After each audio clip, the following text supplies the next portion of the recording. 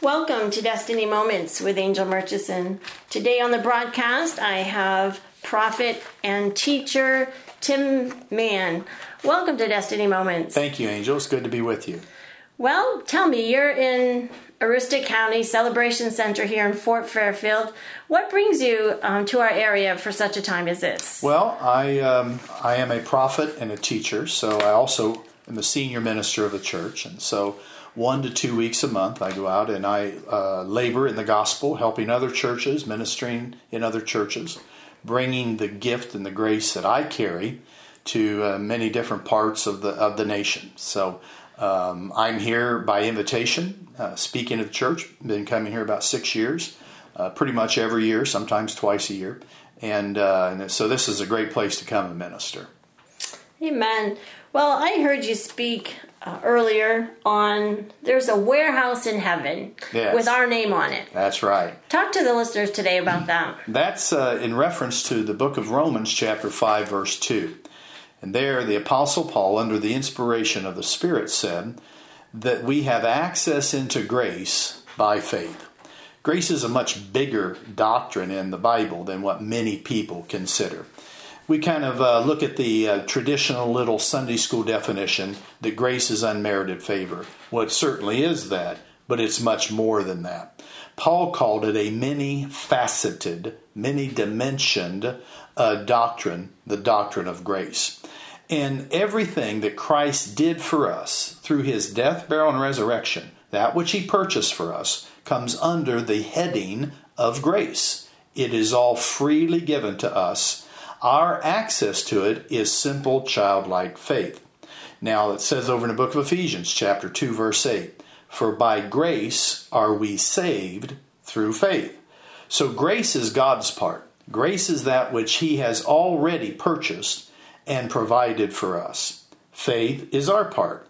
Faith is how we receive what God's already given to us. We're not trying to get God to do something for us. Our goal should be to receive what Christ has already done for us. And as Christians, we seem to live way below what is available for us right now. Amen. You know, something that you touched on tonight was on healing. Mm-hmm. And there's a lot of teachings out there on healing. Yes. But we know by his word. Mm-hmm.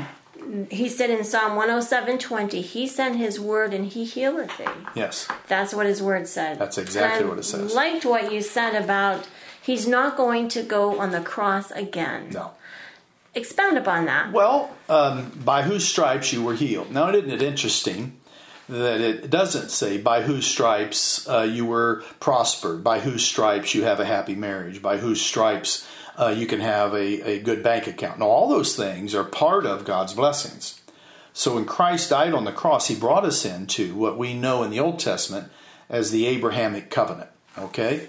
And Christ was hung on a tree for our sins, that the blessings of Abraham, it says in Galatians 3, could come on us as Gentiles. But he did something even more special than just the covenant. He singularly identified healing and took stripes upon his back. The stripes was not for our salvation. It was something special. The stripes were not part of his death, burial, and resurrection. It was something before that. He took stripes just for our health and for our healing. So we find then that healing is part of the redemption plan. 1 Peter 2:24, who his own self bare our sins in his body on the tree, that we being dead to sin should live unto righteousness. Now everybody that I know, Christians, they would agree with that. But the very next statement in the same verse, by whose stripes you were healed. So God forgives our iniquities, but he also heals our diseases. Same verse in the book of Proverbs. We cannot find anywhere where sickness and disease is disconnected from redemption. So if a person is born again, they've also been healed whether they're walking in it or not. So it isn't that they're doing something wrong, perhaps through their training, their religious backgrounds. They just don't know that that healing is already theirs. So we try to find ways to teach them and encourage them to receive the healing that Jesus already purchased for them. Healing is for God's people. Jesus said it this way: healing is the children's bread. Amen. I had a pastor once that he shared that he didn't believe in healing until he needed the healing. And then once God brought that healing to him, he came back to that congregation, which I was blessed because it just showed his level of humility, and said, you know what, I've taught you wrong. But don't ever take my word for what I say. You go home and study for yourself. Exactly. And the Bible does say that the Holy Spirit would be our teacher. Yes. Talk to me about that. The Holy Spirit speaks to our spirit. Many Christians do not know that they're like the Father, Son, Holy Spirit, that they are also a triune being, a trinity. The Bible declares that we are a spirit. God is a spirit, therefore we have to be a spirit because we're made in the image and likeness of God. We possess a soul. We live in a body. The Greek word for soul is the word psyche. It's where we get our medical term, psyche, psychiatric, psychiatry. It deals with the emotions and the mental and the will realms. And so you and I have a soul that we are supposed to, if I can say it positively, rule over. The real us is a spirit. And so the Holy Spirit communes with our spirit. He talks to our spirit.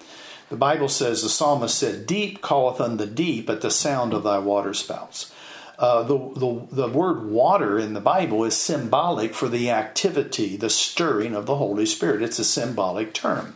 So deep, the Holy Spirit, calls unto deep my spirit. See, that's deep. Some Christians are shallow, Jesus said. The word and the things of God haven't gotten down deep on the inside of them, down into their spirit. So the Holy Spirit talks to my spirit as his waterspout. His fountains are erupting. Out of that intimate, deep relationship, we have communication. That communication can be divided up into many steps or classifications. It can start with a perception. It can start with a witness. It can move up the ladder until it's an actual voice of God speaking to our spirit on the inside. And so it's very acceptable in the New Testament for Christians to hear the right voices speaking to them.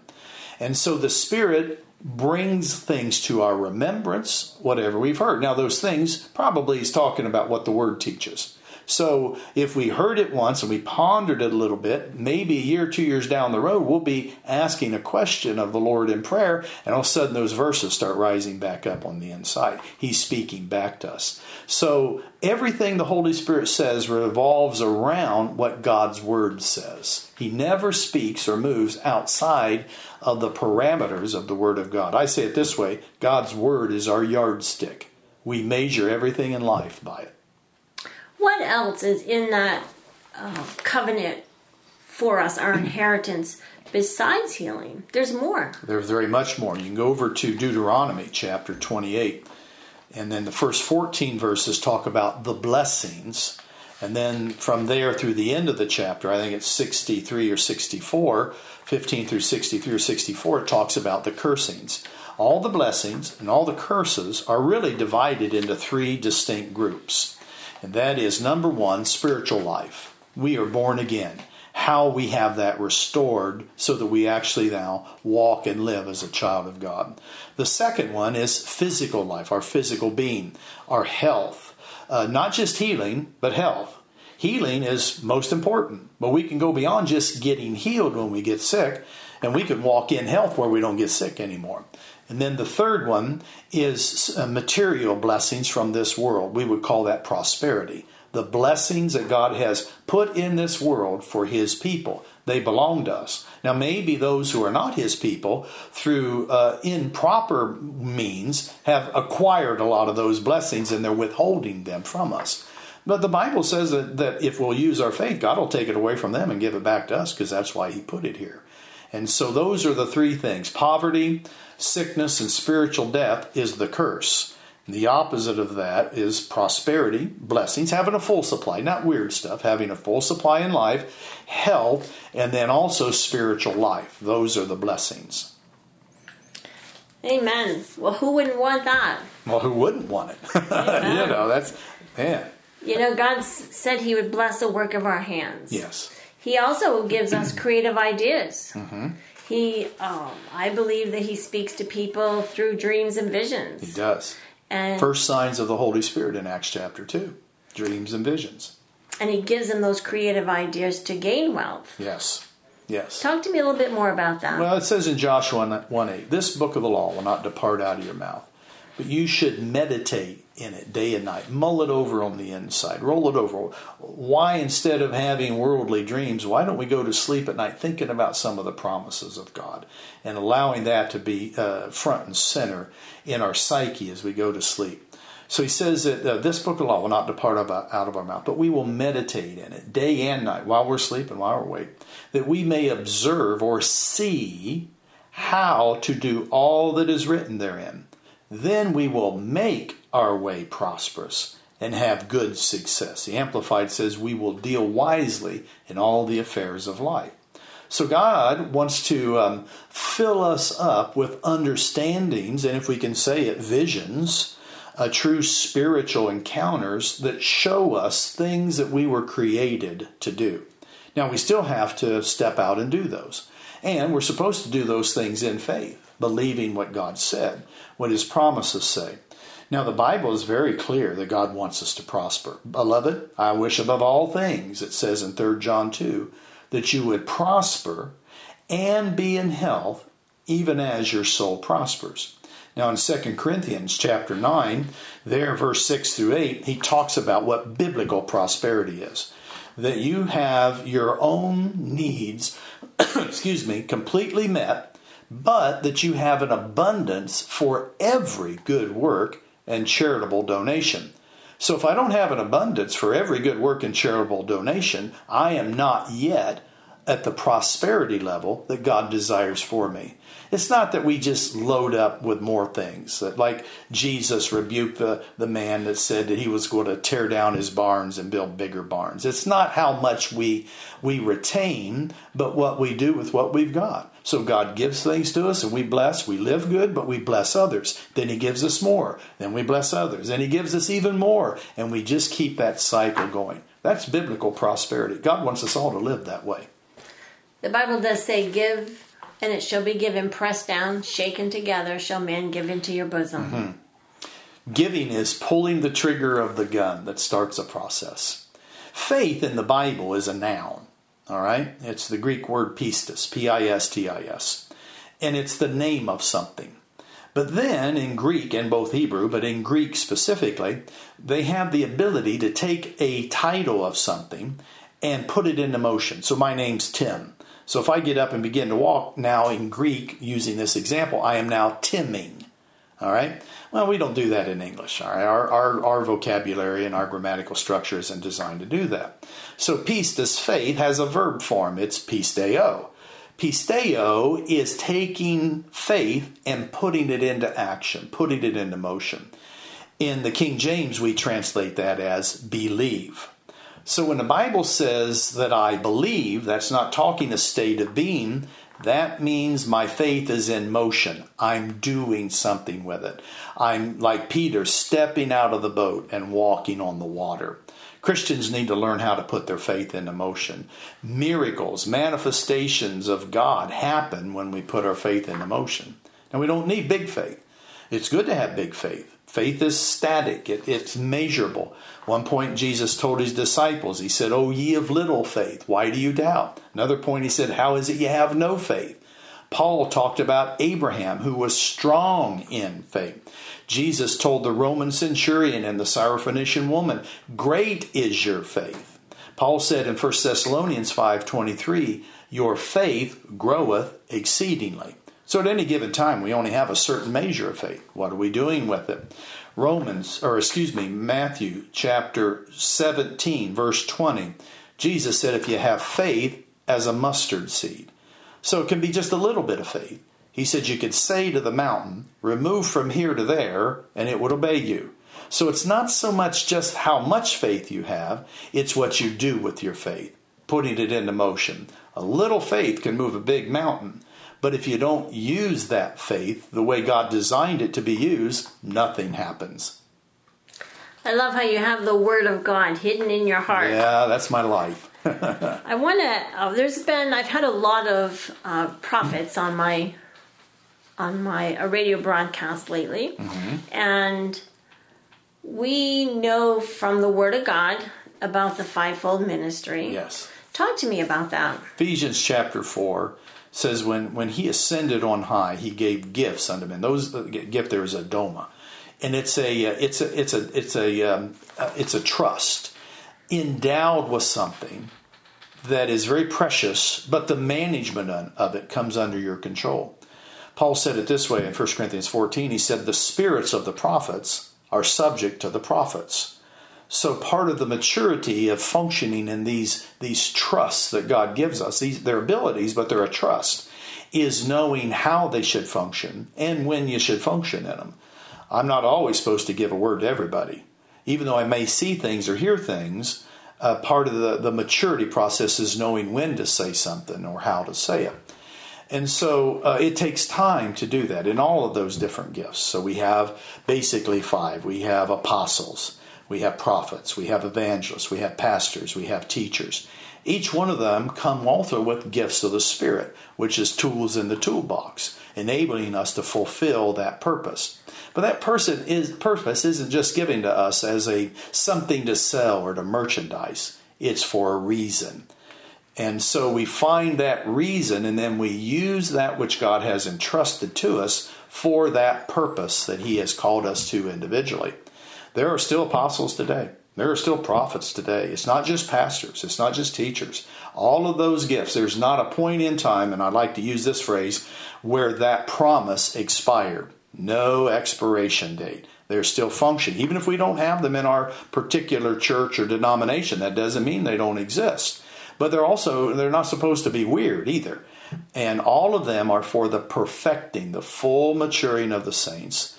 And the purpose of that is so that the body of Christ can actually be enlarged. Again, that's Ephesians chapter 4. So just like a pastor, and I do lead a congregation, they call me pastor, but that's not my grace gift. I'm a pastor by virtue of how it's used in society. The unction to function is I'm a prophet and teacher. We have pastors on staff because everybody needs that loving, caring touch. But I bring something else to the table as a prophet and a teacher. Prophets are still today. People should not try to run away from true prophets. They're very valuable to the body of Christ. I remember being in a group, and I'm an evangelist. I love, when I learn truth, I want the whole world to know. Yes. And I didn't really even know that, but I always had this, again, this something inside that once I found out something that was true, I wanted to share it with the whole world. And until I discovered that gift, God has a gift that He's deposited in every single life. Every single life. Paul said in the book of Ephesians, he said that before you were born, that God ordained, it says King James, that God before ordained you to good works, and that you should walk in them. So the pathway for those works to be used in. Everybody has it. Not one person has come in. A sinner who never meets Jesus and ends up going off into eternity is lost. They still have a God-ordained gift and a purpose for that gift. So that means Christians should be looking for that gift and that purpose. Find out what they're supposed to do. They were created for a reason. They're not here by accident. It wasn't just mom and dad, so to speak. God foresaw them before the world even existed. And He planned the whole thing. But we have our own will. We're not those who believe that everything that happens is the will of God, good and bad, and we have no say. No, that's true. God has His will, but He made us in His image and His likeness. We have a will too. So we get to say whether we're going to do it or not going to do it. So there's a lot of people that God has nothing to do with their actions. We have to find His will, and then we humble ourselves to that, and we make that our purpose in life. That's when we become productive. That's where the rewards of heaven are earned. We do earn rewards in heaven. How would one of my listeners today discover their gift? it's a twofold thing. We have two pillars that Christ has given us. One is the Word of God. The second is the Spirit of God. To be successful in any endeavor for God, we have to consider His Word and His Spirit. As we study the Word, the Spirit will begin to speak. The Spirit does not precede the Word precedes the Spirit. That doesn't demean the Holy Spirit. That's the way God's established it. So as we begin to investigate the Word about calls, and then we begin to research what do they look like from the Scriptures, the Holy Spirit will begin to speak in our heart. And He'll start pointing out, as He did with me in 1977, this is what you are. Now it was my responsibility to learn about it and to discover how it should function. What was my responsibility in it? And I've endeavored to be faithful to that now for nearly 40 years. Praise God. Well, the Bible does say, my sheep know and hear my voice. Yes. And that's for every single believer. Every believer. Every Christian. Amen. Amen. Well, I always like to end the broadcast with prayer. Would you take a few moments and pray for our listeners today? It would be an honor to do that today. Heavenly Father, we come before your throne today, the throne of grace where we also find mercy. And I lift up, Father, at this time, all those who are listening by the miracle of radio and other medias. That, Father God, the words that we have been speaking are not just falling on deaf ears. That you would open up the folks' ears and their spiritual eyes to both hear and see what the Spirit would be saying to them through the testimony and the teachings that we've given. Father, you are the life-changing God. You're not just our God, you're our Abba Father. And in a loving and caring way, your goal is to lead every one of us, every person who's listening to this, to lead them forward out of the curses and into the blessings. And finally, to make them a blessing in the lives of other people. Lord, let your work continue. Let that happen for everyone who is listening today in their lives. In Jesus' name we pray. Amen and amen. Well, thank you, Prophet Tim Mann, and thank you, listeners, for joining me today. Tune in again next week for another broadcast of Destiny Moments.